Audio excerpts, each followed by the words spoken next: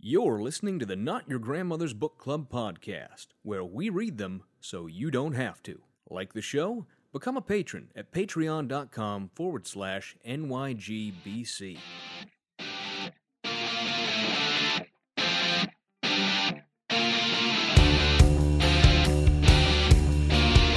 You should write a book, Fry. People need to know about the can eat more. I'm getting this book on UFOs. Did you know they're real? But there's a huge government conspiracy to cover it up. Oh, that's just a paranoid fantasy. I want to be a book. You can pick me up, flip through my pages, make sure nobody drew wieners in me.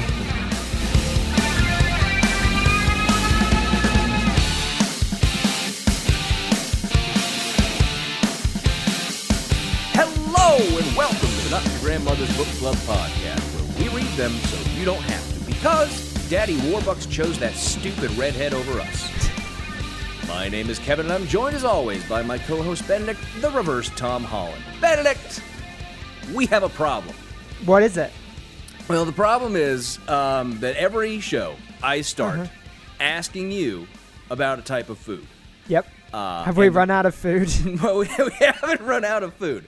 The problem is there are a finite number of interesting food questions. You might say we passed that a while ago also. I mean, It's very possible. I was realizing the other day, because usually when I'm coming up with that, I literally just look around my apartment to try and get inspiration because, you know, I cook a lot, so there's a bunch of stuff scattered around all the time.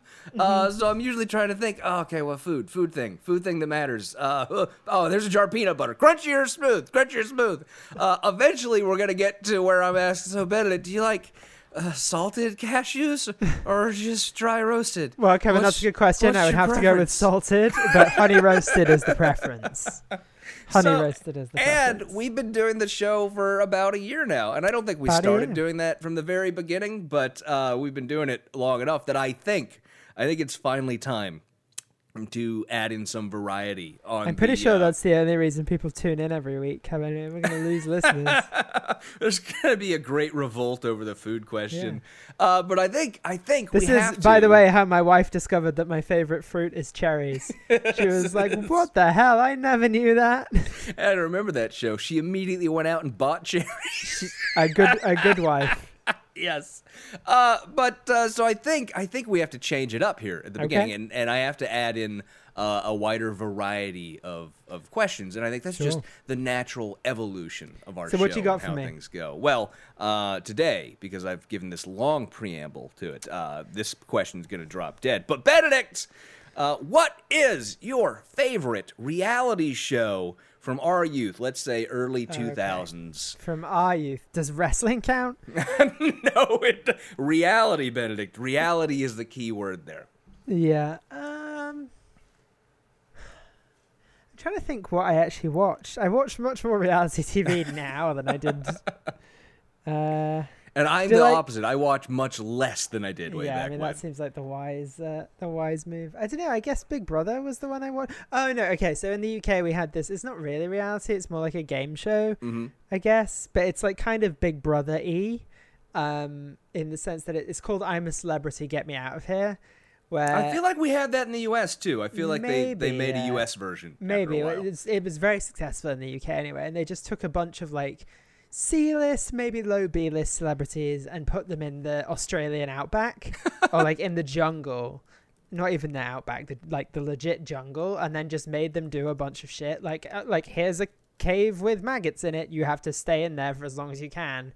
And the longer you stay in there, the more food your team gets. Okay, that reminds me, by the way, because I recently broke down and got Discovery Plus. I hate to interrupt you, but I'm going to. And I spent a while just flipping through, looking at all the things that are in there. Most of it is the Discovery Channel, History Channel turning into reality show garbage, trash TV that they did around the time of our adolescence. But I found a gem on there, which I wanted to discuss a while ago and completely forgot about. But at some point, Jeff Flake and Martin Heinrich, yes, the Congress members, filmed a reality show where they were stranded on an island. That's fun. Called Rival Was it called Naked Survival. and Afraid? It was called Rival Survival. and the two of them were stranded on an island. I haven't even watched the whole thing. Okay, I was going to say, please tell me that's what we're reviewing today. The story of how that got made is much more interesting to me than the story of the actual show. That's fun. Oh, God. Let's do it for a Patreon app. Yeah, maybe we will at some point. Anyways, for me... no, hold on. I hadn't quite finished. So the best bit of it was so you know how in a normal reality TV show, the public... Or in a show like that, the public votes people off, right? And then you eventually have a winner, like in Big Brother. But the premise of this was like everyone had to be there a certain amount of time, so they didn't vote people off straight away. So the way it started with the votes, because they obviously have got to make as much money as possible, they voted for which celebrity they wanted to put through this punishment for food. So they'd be like, we have to eat kangaroo testicles today. That seems like a job for Joe Walsh. So there we go. To be fair, I would very much like to see Joe, not the singer Joe Walsh, the radio personality and former Congress member Joe Walsh. That is something I'd like to see him do very much.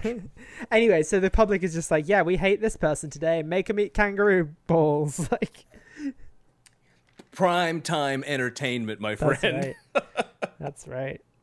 So I think it was that. What about you? For me, I was really, because in the summers in California, especially where I'm from, Sacramento, we get like 105, 110 degree weeks. And when that happens, you stay inside in the air conditioning when you're a kid in the summer. That's how that works. So, you didn't play the great American sport of baseball?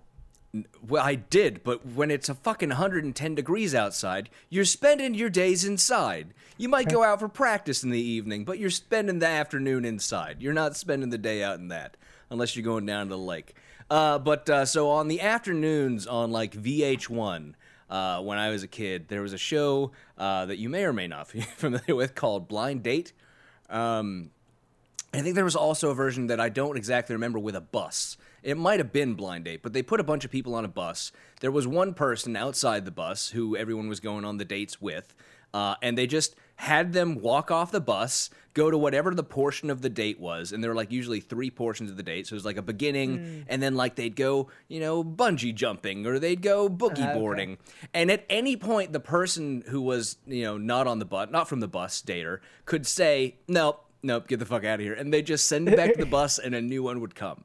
And that was the best. That was my favorite, because my favorite thing on that show was sometimes someone would just walk off the bus and they'd say, no, I'm not doing it. Send me another one. Two quick things. I know this isn't really the point of this show, but first of all, my mic is falling over, so I need to fix that. Bastard. Do we have a satisfactory solution to this microphone problem? No, hold on. We're gonna. Great. More editing for me. More cutting out horrible microphone bumping noises. I mean, I didn't do it on purpose. Okay, so 2 things. First of all, was Blind Date the one that had a legit serial killer on it as a contestant once? I don't know. I've never heard that There's story. One, but I and I don't know it. if it's Blind Date, but we called it Blind Date in the UK. That was this premise: is there are like three people, and you got to like ask a question or whatever, and be like, "I'd like to ask person number 2 what their idea of a good time like is." The dating game or something. Yeah. Okay. There was an actual serial killer on that. Okay. So that's fun. But then in the UK, and I think it's based on a Spanish thing maybe, but it's called Take Me Out, which sounds very similar to the bus thing that you were talking about. So they would come down the elevator, and then there's like 30, and it's either women or men. I think it was normally women, which strikes me as not great, but they'd have like 30 women, and then the man would come down the elevator, and you could immediately be like, nope. And then they'd go through 3 rounds. So they had to like, first of all, it was just based on looks. So like sometimes it would like this kind of ugly, schmuggly looking dude would come down, and like 28 people would turn their lights off immediately. And then it was like, tell us a fact about yourself. And then there'd be another round of like voting, and people would drop out. And then it would be like, do your hidden talent or whatever. And then if at the end, if you were, if like a bunch of people still had their lights on, the person would get to go and turn out people's lights and be like, I don't want to go on a date with this person. And then they got down to the final 2, and then they had to like impress him enough to win them over. Yeah. And then they go That's to it. There's a the similarity. I'm Isle picking of up the similarity you're Fernando. getting at there. Yeah. The Isle of Fernando was the date. Okay. Spot, always. So yeah, I'm not a big reality TV guy these days. Not really my jam. But back in the day, if I wanted something trashy, that's what I'd go for. People just immediately jumping on people's looks. That's what I wanted to see. I So got Benedict, way too into that as a question. As it turns out. Yeah. Benedict, why don't we start it off this week? You got a hot take for us? I do. Instant coffee is good. You're trash. You're a garbage human. Instant coffee is good. Don't understand Instant what's coffee wrong with you. is a perfectly adequate form of coffee. Disagreed. Okay. Anyways, my hot That's take. Not Fuck yours. My hot take. I might have said something similar to this a while back, but we should not be trying to make prison or jail harder on people just because we don't like them. And this goes back to, I think, some comments or some articles I saw about the QAnon shaman guy, where everybody's criticizing or impliedly criticizing the organic food he was given in prison. And I just want to highlight that we should not be trying to get that taken away from him just because he's a terrible human being and a nightmare person. We should be trying to make sure that everyone who has special dietary needs or restrictions or, religious guidelines has access to that if they're in prison or in jail, right? We don't want to force Muslims or Jews to eat pork just because they're in prison. That's not a good thing. And you might want to make fun of his stupid little organic food thing, which, I generally think is dumb. But I'm not going to try and restrict. Anybody who wants fucking organic food, fucking give it to him in prison. I'm fine with that. Because it's bad enough already to be in there. And there are enough people in there who are completely fucking innocent. I just want to make it as humane as possible. That's all I really want to do. I agree, but that's never going to get anywhere with the general population. No, it's not. Know that. No, it's not. So anyways, moving on. We don't do the bookshelf on the interstitial episodes, but I do want to mention this is a quasi-bookshelf from me. I have never recommended on this show Cowboy Bebop, which is one of the finest anime ever done. And I should say that we are going to be doing, and this is sort of housekeeping too, for the patron-only bonus episode this month, Benedict has agreed to watch some anime. And we're going to be talking about it. Yeah, I think you... Oh, did you tell me that we were going to do that? Well, as the primary host of this show, and the one who does all of the work, I think I have the right to tell you what we're doing. Just make sure that is in the record for posterity in case we ever get in trouble for this show, that you are the primary literally host, recorded. and I am here as a hostage. It's literally recorded. It can't be any more in the record than that. But we're going to be doing Benedict watching some anime, and this is one of the rare times when we get to do something good, right? We get to look at something good and talk about it. So if any of you have suggestions for what you want him to watch, send them to me on Twitter. That's going to be the fastest way to get it to me and for me to actually respond. I'm thinking something like maybe Akira, or one of the great movies, because it'd be better than making him watch a whole series, probably. Yeah, I'm which not going to watch a whole series. He would not want to do, but maybe we'll have him watch the first couple episodes of a series, since they're like 20 minutes long. We'll figure it out along the way. So if you have suggestions, send them to me. Does Beyblade count as anime? I watched that when I was a kid. No, it does not. No, it does not. Sure? I feel like it does. I mean, yeah, technically it is, I'm sure, because it's but it's not like the traditional. It's not based on a manga. I think it's based on a toy. I think Beyblade was just based off of the toy that they did, that you pull the ripcord and it spins around. Yeah. What about Digimon? Digimon, I'm not sure if that was a manga first. Either way, Digimon. It is an anime. It is an anime because it's Japanese animation. That's all anime is. But I don't think they're of the quality that I'm trying to get you to watch. Digimon was great. Shut up. Pokemon was better. Fuck off. But anyway, I do want to just quietly recommend this week for the bookshelf, even though we're not doing it, the Cowboy Bebop soundtrack. I will at some point recommend Cowboy Bebop, but go listen to the soundtrack. It's so outstandingly good. I do not understand how they came away from an anime with music that good. It's all original music done by an amazing composer. It's this jazz primarily, but with a bunch of different influences. It's incredible music. So if you haven't listened to it, it's one of those that I would just listen to the whole thing all the way through. It's that fucking good. It's absolutely amazing. Very rapidly leading down a road where I'm going to have to do a cultural appropriation intervention when you start like wearing a kimono and like doing... When I started, like, there was a Saturday Night Live skit from, I don't know, maybe like 10 years ago where it was like two white high school students who were trying to act like a stereotypical anime teen from Japan. Yeah, I know exactly what you're talking about. Start walking around like Jam from Parks and Rec in your little kimono. Yeah. Yes. But do listen to the Cowboy Bebop soundtrack. It's absolutely outstanding. It's wonderful. And I'm going to make Benedict listen to at least the first song because everyone gets down with it. Anyways, housekeeping this week. Rate and review us on iTunes. Follow us on the social medias. And we have to give a warm welcome to our newest patron, Dexter, for joining up over at patreon.com/NYGBC. And with all that out of the way, why don't we jump into what we're doing this week? And this week, as the interstitial episode, this is the beginning of a little bit of a series we're going to be doing with the interstitials. A mini-series, if you will. A mini-series, yes. Because a lot of the times when I'm looking for this content for the interstitial episodes, one of my first go-tos is PragerU. And it occurred to me that... Accredited university, PragerU. Accredited by... I'm not exactly Dennis who Prager. They get accredited by Dennis Prager. But it occurred to me that a lot of people are aware of PragerU. Not a lot of people really know what PragerU is and what it's about. So for the next couple of interstitials... I feel like a lot of people see the videos and they're like, that's dumb. And then they don't like go to the channel or whatever. Whereas we go to the channel. So I feel like it would be a good thing for people to find out more about PragerU, what it is, sort of the insidious nature of this organization, and a little bit about Dennis Prager himself. So we're going to spend something along the way, some episode along the way, talking about Dennis Prager himself and learning a little bit more about him as a person. So today, we're playing what I like to call Prager Roulette. So PragerUlette?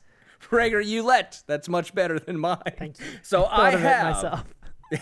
About 8 of the PragerU 5-minute videos queued up on the computer. And what I'm going to do, I'm going to let Benedict choose a number between 1 and 8, and that's going to decide which video we're going to do. He has no idea in what order they are organized, or what they are, which videos have been chosen, who the presenters of those videos are. He is simply going to blindly choose, as he always does. 7. Oh, you're starting right off the bat. 7. Just give me 7. 7. All right. Okay, well, I'm going to try and guess who it is, too, just from the voice. Well, I'm not sure you're going to know all of these people. No, I don't think I will, but I'm going to see if I can. I'm just telling you. Some of them are a little more obscure, but I'll give you the title of this video. The title of this video you've just chosen. Then I'll put in a first guess for who I think it might be. Yeah. I'll give you the title and the date of every video that I've... And I've tried to pick a smattering of videos that span the spectrum of the sort of content they have out there. This one is called The Popular Vote versus the Electoral College. Okay. And it is from May 17th, 2015. When they thought Trump might lose the Electoral College, presumably. Yeah. Okay. So May 2015. So that's not a Trump person. That's probably... Not necessarily. I don't know this person particularly well, but we'll see how this goes. Why don't you give it a listen? Okay, in every presidential election, only one question matters. Which candidate will get the 270 votes needed to win the Electoral College? Okay, I don't know who Our founders so deep... This is a woman named Tara Ross. Okay. No, I don't know anything She's about her. She's clearly fallen into obscurity. She is described in the description for the video as author, lawyer, and electoral college expert. Okay. So that's all you need. Deeply feared a tyranny of the majority, that they rejected the idea of a direct vote for president. Okay, that's not really... Okay. Hold on. The tyranny of the majority. The tyranny of the majority, yes, my friend. That's the first thing. The second thing is... I love that term. The founders, as Jamal Bowie has pointed out while talking about this, the founders were drunk all the time. So maybe we shouldn't listen to everything they said and take it so seriously. Thirdly, the Electoral College, and everybody knows this, I think, I hope, most people know this, is that the Electoral College as it is today is nothing like what the founders designed.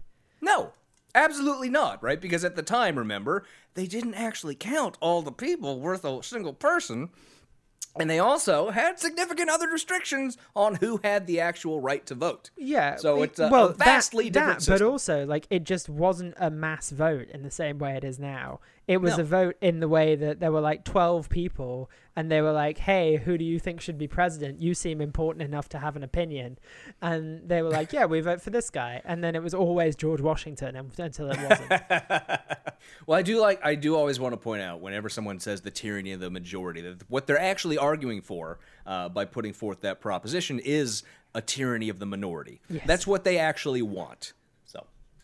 That's why they created the Electoral College. No, it's not. For more than 2 centuries, it has encouraged coalition building, given a voice to both big and small states, and discouraged voter fraud. Okay, has it given a voice to big states? Pause. Has it? Or has it erased the voice of big states? No, she said given a voice to small states. But she said both big and small states. Oh, did she? Okay, I missed that because you were talking. What it actually does is erases the voices of a bunch of people in big states that are Democrat states. Like, there are more Republican voters in California than in, like, 40-odd states. But nothing, their vote never matters. Literally doesn't matter. Could not matter less. Absolutely. Unfortunately, there is now a well-financed, below-the-radar effort to do away with the Electoral College. It is called National Popular Vote, or NPV, and it wants to do exactly what the founders rejected. Okay, pause. Award the job of president.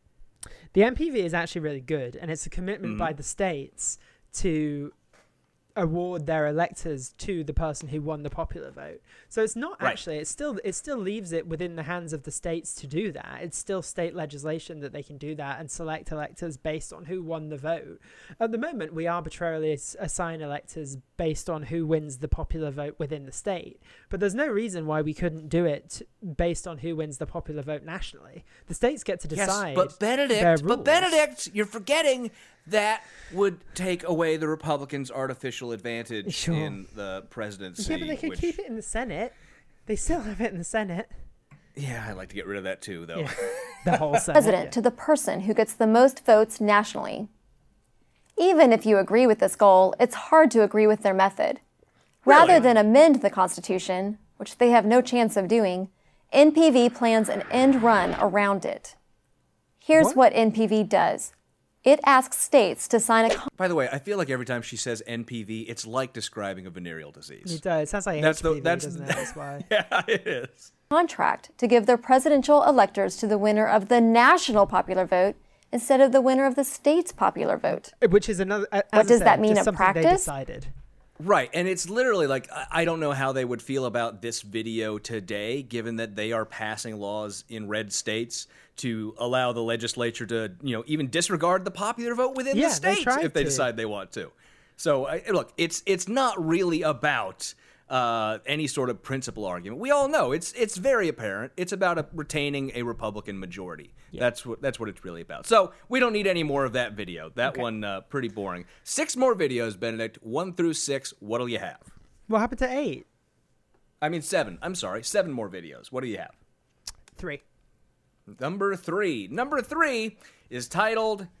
Oops. Number 3 is titled, I forgot to get that video out of there at the beginning because it's the leftover Dinesh video that I just never took out of the browser. Play it for the people. No, we're not doing Play the the start video for the people. All right, so I've deleted that video, so now we're down to 6. So give me 1 through 6. Okay, what do we have? 3. Number 3. All right, number 3 is what are your kids learning in school? Oh, no. This is from February 22nd, 2021. Oh, so this is a recent video. Away we go. Is it Dave Rubin? No, it's not. What's happening in our schools? God, colleges have become leftist indoctrination centers. Okay, it's not a new problem. Have always been leftist indoctrination centers. Hold on, lady. You're not going to recognize who this person is. Her name is Jill Simonian. Okay. She's just the director of outreach for PragerU. Okay. That's all she is. Is she saying that PragerU is a leftist indoctrination center? Well, of course, PragerU is here to fix the problem. They're not part of the problem. Cool. They're fixing the problem. It's been going on for decades, first behind the scenes and now out front. That's how radical change happens. It creeps up on us. Oh, okay. And So it's like the I quiz love we that did. quote. That's I like love the quiz yes. we did. That's How does why I radical had to put change this one happen? in. It creeps yeah, up on us. it creeps up on us. I fucking love that so much. And By the way, I really liked Ted Cruz's sloganeering for Biden when he called him boring but radical. I was like, yeah, sure, give me that. Absolutely. But yeah, the graphic for this that's going on is a guy presumably standing in the dark with a flashlight, and behind him is a big shadow that's like a cross between a bear and a crocodile that just has radical change written on it. Does he just say boo, like gently? He turns around and it flies away. God. And when we finally figure out what's going on, it's too late. Did the crocodile What's been eat happening it? on college campuses is now happening in elementary schools and high schools. I know. I'm a mom of 2 school-aged kids. I've seen it with my own eyes. Great. But you work for Prager, you. Let's be honest here. More and more Right, parents are seeing it too. Thanks to the lockdowns and Zoom, we're getting a window into our children's classes. It's not a pretty picture. Kids, really young What is kids, that alarm in the are being background? taught stuff so radical, so devoid of what real education is, it should alarm us all. Here are a it's the few alarm. examples. The early warning alarm. Recently, Chicago Public Schools adopted an American history curriculum based on the 1619 Project published and promoted by the New York Times. The 1619 project. Right. And it's important to note, right, that their history curriculum is not based on the 1619 Project. No. They have incorporated it into an element of their American history curriculum. They don't spend an entire, how long are you in grade school? 8 years. 8 years of grade school just reading the 1619 Project in history class every day. as long as there's a Pledge of Allegiance, spare me the talk of indoctrination. Yeah, absolutely. The 1619 Project asserts that America's founding was not marked by the Declaration of Independence in 1776, but the arrival of the first African slaves in Jamestown in 1619. Historians from across the political spectrum have denounced this as a giant lie. Nope. The New York Times has walked back. So there's differing opinions, and I think it all but comes that's what down to history what do you is. define as a. It comes down to what do you define as a founding, right? Yeah. I think the New York Times was trying to be a bit more Provocative. It's a provocative, provocative. yeah. It's a provocative Provocative, and framing, maybe- but that's fine. yeah. I That's don't what- think it particularly. That's that's what history writing is. It's reframing the facts to fit the narrative that you think best works. There are no exams in schools now where they're asking multiple choice. When was the United States founded? Was it 1619 or 7? Right. That's not happening. No. Right. That's absolutely not happening. Many of the project's original claims. Still, this malicious slander of America is now being taught in schools Pause. as truth. And what is that truth? What's the slander? That there were slaves? I guess so. That's Yeah. it. That's all I can imagine is the slander. What's the slander? That America is, was, and always has been a fundamentally racist country, and that white Americans today bear responsibility for all current and historic racism. I don't. So think we've that's what talked it about says. that. We've talked about that recently too. And that, I think part of the reason why I wanted to do this video is the phrasing on that is almost identical to what we got from Glenn Beck. Yeah. The phrasing is almost on the nose, the same exact words used. So either there's behind the scenes coordination or they're all just stealing from the same source. And I'm not sure where Glenn Beck stole his phrasing from or where Prager, you got this phrasing from. I'd like to find out. I'd like to drill down on that a little bit, but it's all coming from a common source. This bleeds perfectly into another educational debacle. Diversity, equity, and inclusion. Huge problem. Now, this might sound innocent, Debacle. but don't be fooled. It's a dangerous euphemism for something called critical race theory. Diversity, equity, and inclusion is a backdoor for critical race theory. Soon as they let one black kid into the classroom, boom, critical race theory, right in your kid's face. I see you rubbing your forehead. It's such a lot. This is not great for podcast listeners, but I just can't. That's so bad.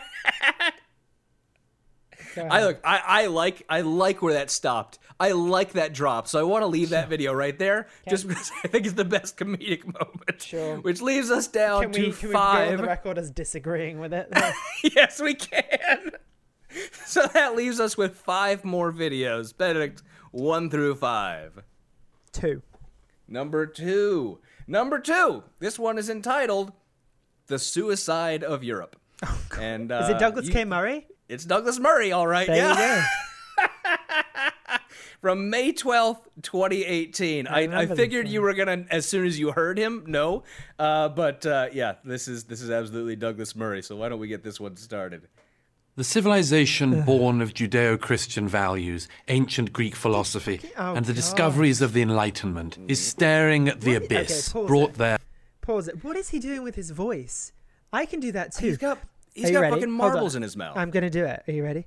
The discoveries of the Judeo-Christian societies that have led to the advancement of the European race.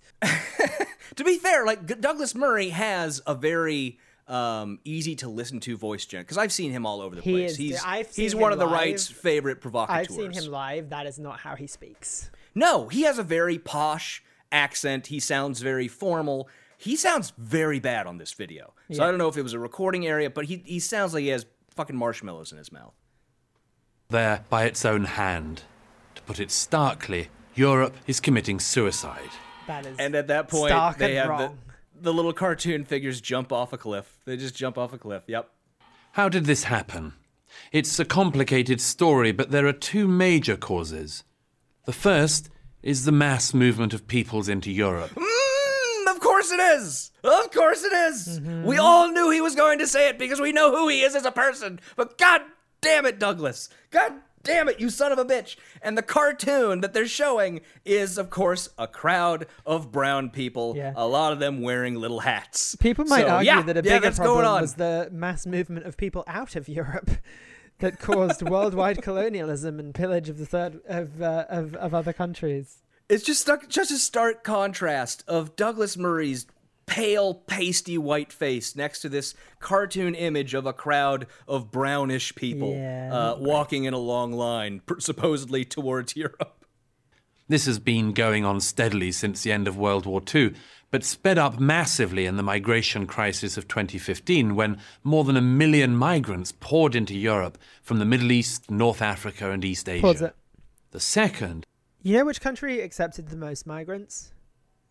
Germany, I believe. Germany. And do you know who loves the fact that they did that now, after the crisis passed? Germany. They love Chancellor Merkel. They love that it's been great. It's really been great, generally. There have been, a couple of incidents. Oh, but Benedict, what about the no-go zones, Benedict? Yeah, what about all those Muslim extremely no-go boring. zones where white people can't even walk in? I'm sorry, I mean Christian people can't even walk in. Yeah. Jesus Christ. And equally significant is that Europe lost faith in itself, its beliefs, its traditions, and even its very legitimacy. What? Let's take a closer look at both causes. For decades, Europe encouraged people, mostly from the Middle East and North Africa, to come as temporary workers. Nobody expected them to stay, yet they did. And nobody asked them to leave, even those who came illegally. Okay. First of all, what? Second of all, I mean, France used to, literally until the 60s, France claimed that it owned Morocco and Algeria and Tunisia. Yeah. That's why there are now a bunch of people of North African descent in Morocco, in France, because they were like, hey, we own this land. And they were like, okay, fine. No, you don't actually. But, it's ridiculous. It's ridiculous. But can we come anyway? Can we come anyway? Yeah. Yeah. Is Douglas Murray, questions that always come up when was he I think he was pro-Brexit, right? I think so. But I think for migration crisis reasons. Yeah, when he's talking about the death of Europe, it's a little bit ironic that he's talking about people lost faith in Europe, and he was literally one of the voices supporting destroying the EU. Yeah, I think his reasoning, though, was literally based on, they're letting too many Middle Eastern people come. Right, racist reasons, which is what we expect from him. Illegally, As one British immigration minister put it in 1999, removal takes too long and it's emotional. And, of course, why would they leave? The economic opportunities were far greater in Europe than from where they came, and if the work dried up, there were generous welfare benefits to be had. Oh my God. For a time, immigrants Middle were Eastern allowed, welfare even queens. encouraged, thanks to the European commitment to multiculturalism, to pursue whatever culture they wanted. Okay. Cool. You know, like So- like the thing that has made America literally great. Like, Yeah. not made America great again, but made America great as a melting pot and diverse Yep. country. Like, Yep. No yep. shit. Look, the racism in this video is very bothersome and very distressing. So I think we're going to end that one there. We have 4 videos left. Okay. Benedict, 1 through 4. 4. Number 4 is entitled "Who is Teaching Your Kids?" Okay. From June 10th, 2018. You may not realize it, Oh no. but you are currently funding You picked the Jordan Peterson video. You may not realize it, but your Patreon My dollars are own funding crack research. You may not realize it, but you're subscribing to my Patreon funds my all-meat diet that led to me being in a coma. Yes, we have Jordan Peterson telling us who... There was a little bit of Obama to that. It's like, Just the staccato delivery, it yeah. led to me being in a coma. Yeah. So it's teaching us, or he's telling us who is teaching your kids. They are indoctrinating young minds throughout the West with their resentment-ridden ideology. They have made it their life's mission to undermine Western civilization itself, which they regard as corrupt, oppressive, and patriarchal. They are the If you're a alt-right. taxpayer or paying for your kid's liberal arts degree, you're underwriting this gang of Oh nihilists. my God. You're supporting He ideologues loves who claim fucking that all nihilists. truth is subjective, that all sex differences are socially constructed, and that Western imperialism is the sole source of all third world Nobody problems. says that. They are the postmodernists, pushing progressive activism at a college near you. They produce the mobs that violently shut down campus speakers, the language police who enshrine into law use of fabricated gender pronouns, and the deans whose livelihoods depend on madly rooting out discrimination. By the way, All this is pronouns are fabricated. By the way, the image for the cartoon is a desk with a plaque that says Dean of Diversity on it, and a blonde woman leering ominously across the desk. Good stuff. I would say just everyone go listen to the Behind the Bastards episode on Jordan B. Peterson. Yep, it's good. Where little or none exists. Their thinking took hold in Western universities in the 60s and 70s when the true believers of the radical left became the professors of today.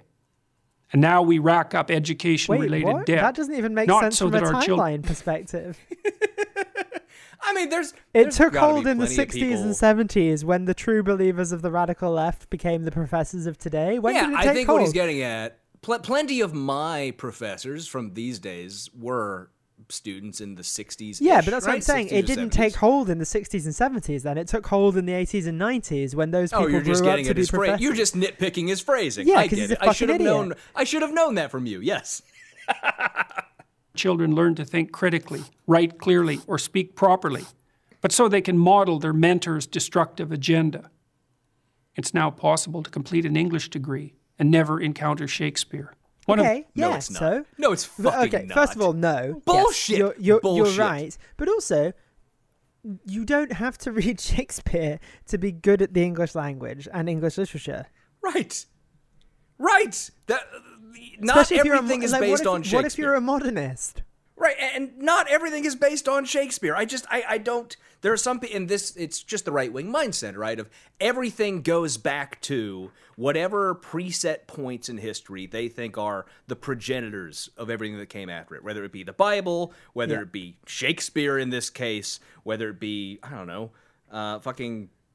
I'm trying to think of another one. They don't have many progenitors. No, the founding of the United Iliad, States, the Odyssey, like the founding documents. It's all as you say. Right. So they have a couple things, and nothing ever changes beyond that, right? It's But like the idea of cops going off the air. I would guess, and this is the thing I always find with these things, is like when you get like I think I've said this before on here, is like it's the idealized version of that as well. It's not even the original version, because when you look back at Shakespeare, all the parts were played by men, right? Mm-hmm. Like including the women. But like if someone tried to do that today and were like, this is an originalist, these people would be like, no, the women should be women and the men should be men. But like that's not how it was done in Shakespeare's time. Right, and the only Shakespeare we even get these days is the fucking Snyder cut, where everything's so dark. I don't want to complain. I'm just saying that they shouldn't have redone King Lear. Fuck, I'm trying to think of a Shakespeare right now. They shouldn't have done King Lear with Ben Affleck playing the main role. Okay, King Lear is the darkest Shakespeare play out there. Also, so it's not the darkest. Titus Andronicus. Well, is the darkest, I'm sorry, but yeah. I would love to see the Snyder cut of Titus Andronicus. Fine. One of those dead white males whose works underlie our society of oppression. To understand and oppose the postmodernists, the ideas by which they orient themselves must be clearly identified. First is their new unholy trinity of diversity, equity, and inclusion. Same thing we got in that last video. Same thing. It's a common core. It runs through everything. It runs through it all. So, okay, you said cut it, so we'll leave that video. That leaves us with 3 more videos. We must be coming We're about up on 40 time. minutes. Let's do one more video. So I got 3 more videos. Let's do one more video. I'll let you pick. We'll Dealer's choice. Dealer's choice. All right. In that case, I'm going to choose video 2. Okay. This is a progressive's guide to political correctness. I'm going to tell you who it is because you'll never recognize the voice. This is by Washington Post conservative columnist George Will from February 15th, 2016. Oh, good. How indignant can progressives make themselves? Pretty indignant. There's a real competition going on, and it's sweeping the nation. Let me Progressive versus progressive, competing to see who can most flamboyantly claim to be offended. If he talks about the Impression Olympics, I will lose my shit. George Will loves his alliterations, so he would absolutely use Oppression Olympics or something like that. Claim that their feelings have been hurt, or that their sensitivities have been rubbed raw, Kevin, or their serenity disturbed, feelings. or their composure discombobulated by something that someone has said, or by something they have seen, such as a Confederate flag, or a building named after Woodrow Wilson. But why would the progressives be angry at Woodrow Wilson? As we've learned from famed progressive Woodrow Wilson, you mean? Yes, as we've learned from every other conservative source that we've gone through, he is a hero of the progressives, obviously. From Dinesh D'Souza to Glenn Beck, we are supposed to love Woodrow Wilson. Isn't that right? Definitely is. Actually, I think progressives are not sufficiently imaginative. There are Is many... that so? From a guy who, the last, 4 videos we've watched have all used the same exact phrasing and the same exact gripes, but progressives... Also, I refuse to take criticism on our level of imagination from a guy with 2 first names for a first name and a surname. That's true. He also is, if you look up boring white man in the dictionary, George Will is next to it. He is just, he could have been Ferris Bueller's teacher if they didn't need an actual actor for that. Many more things they could be indignant about, starting with where I live, Washington, D.C. The Washington Post newspaper is, if it will pardon the expression, on the warpath against the name of the Washington Redskins football team. Oh, God. The paper says the name is racist, insulting, demeaning, insensitive, and so on. But the Washington Post takes its name from its city, which is named for George Washington, who was not only a slave owner, he was a tobacco farmer, which some progressives probably think is almost as awful. No, they don't. No, they don't. No, we don't. No, we don't. I love this attempt to use the third degree to compare the name of the Washington Post to now. And by the way, it's ironic since the Washington Post won that fucking battle. Yeah. It is no longer. It is now also, the he Washington works for the Washington team. Post. He does.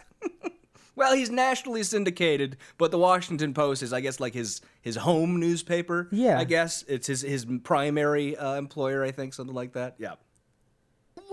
Surely the Post should change its name and should demand that the nation's capital be renamed, perhaps as Eleanor Roosevelt City. Does he want that? Obviously, it cannot be named for her husband.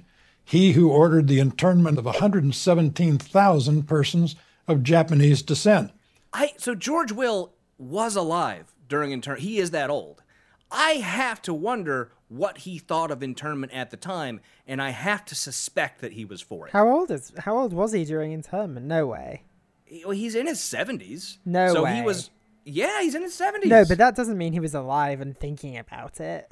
No, but he was a child, and certainly, in the years following, he was going through school, he was growing up, he was probably thinking about it at the very. He had a thought about it. I mean, at some we shouldn't point in his trust life. children's opinions ever. Well, he's 79 years old. He was born in 1941. Okay, all right, so he was a baby. He was alive. He was a baby during it. But at some point following that, and he lived through segregation, through integration. He lived through all Kevin, that. there were a bunch had of some things thoughts. that he had bad thoughts about. I'm sure. Yes, we don't have to project internment onto him. That's what I'm getting at. And I'm not sure where he's from, but I'm sure he's from Illinois. But he certainly had some bad thoughts along the way. 2/3 of whom were native-born American citizens. Yeah, it sucks. And there are hundreds of other towns, counties, parks, and schools named for Washington, such as Washington and Lee University. Good grief. Pause it. Who is the Lee in that? Robert E. Is it, or is it Charles Were Lee? you unaware? No, it's Robert Lee. It's Robert E. Lee. It's named after Robert E. Lee, I think. Well, that's worse then. If we're going to get rid of one of them, let's start with Lee. Yeah, it's Robert E. Lee. In 1865, shortly after his surrender, Confederate States Army General-in-Chief Robert E. Lee served as president of the college for 5 years until his death, when the college was thereafter renamed the Washington and Lee University. Great. That's if we're going to change the name, let's start there. So this is just a weak argument trying to, and he hasn't even addressed the fact that the Redskins, obviously racist name, and he's trying to compare that to things where, for George Washington, for example, yes, he was a slave owner. I don't think we should hold him in as high regard as we do. He did some good things, which we should recognize as the history of our country, but perhaps we should also recognize the slaveholding aspect of him. I think many of us would agree with that, yes. I don't know if we need to change the name of the capital, but we should certainly recognize the bad bits as well. Yeah. The name is double hate speech. Robert E. Lee actually commanded the Confederate Army. Yeah, it's a Washington great point. is not the only name progressives should scrutinize. The word Oklahoma is a compound of 2 words from the Choctaw language, words meaning red and people. If it is intolerable to have a football team named Redskins, it must be worse to have a state named Red People. I'm for all of these changes. Let's get back to cleansing America of all mentions of historic figures who were less than perfect progressives. On the Tidal Basin in Washington, there's a memorial to the slave-owning Thomas Jefferson. Yep. Been there. You and I have been there together. We have.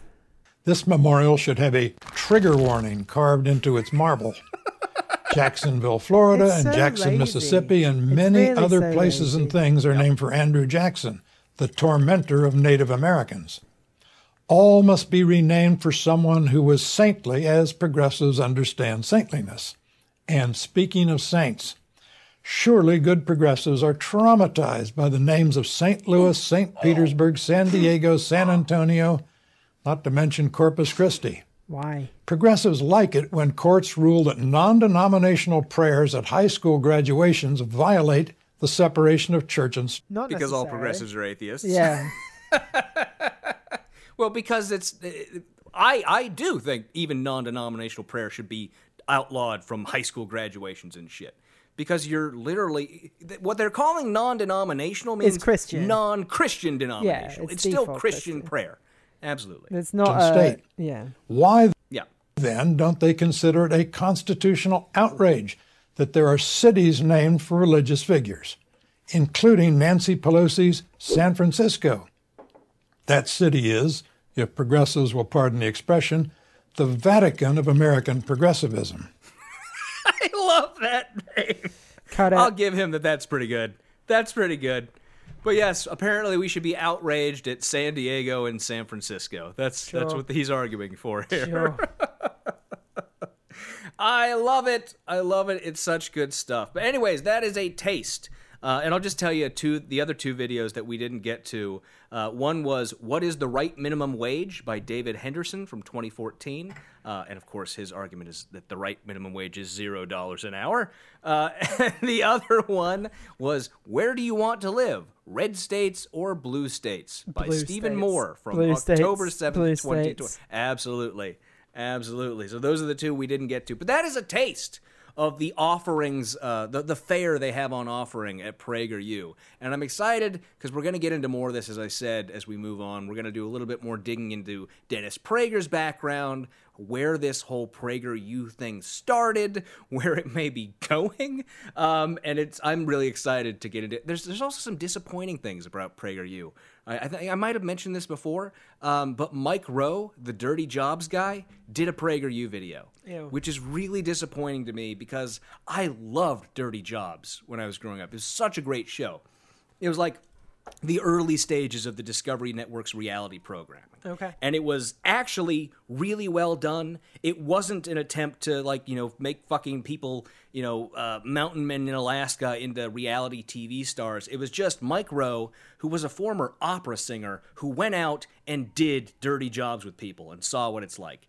Like, he went and worked on a fishing boat, and he went and worked with people who were sucking out septic tanks, and he just did the jobs. He had a great sense of humor. It was a really entertaining show, and I'm really disappointed that he went and did a PragerU video. And it's a rather benign one. It's like you shouldn't be following your dreams because maybe you're not suited for whatever your dreams might be. You should look for what you're good at, which is whatever. But I'm still really disappointed. Did you see the Mumford & Sons guy had to take a break from the band because he tweeted the praise of Andy and Go's book? Yep. That's a weird one. That's definitely weird. I'm not a huge Mumford & Sons guy, but that's definitely a weird one. It was a weird one. And then the rest of the band were like, no. Yeah, dude. I guess we don't need you playing bass. Yeah. Was he Your a keyboard bassist, wasn't that or he was like a great banjo anyway. guy? I don't know. He was like a banjo guy. I don't remember who he was in that band.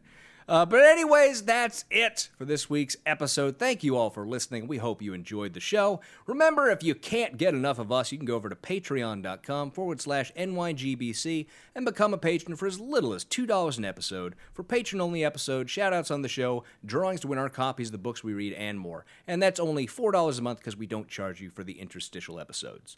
As always, we have to give a shout-out to our wonderful and amazing patrons, including our newest patron, Dexter, Allison, Corey Bidding, Megan Ruth, Savi Aquino, Glaurung the Deceiver, Danielle, Big Easy Blasphemy, Becky Scott Fairley, Stephen and Cindy Dimmick, AJ Brantley, Taru Takanen, Skeptical 7th, and Andrew Jenko. Thank you all, as always, for being our patrons.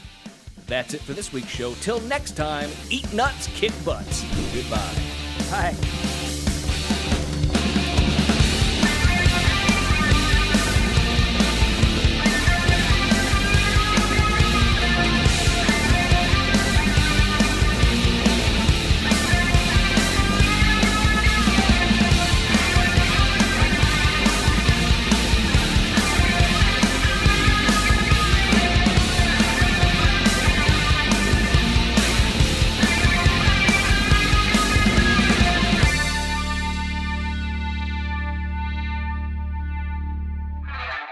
The Not Your Grandmother's Book Club podcast is a production of Kevin and Benedict Productions. Copyright 2020, all rights reserved.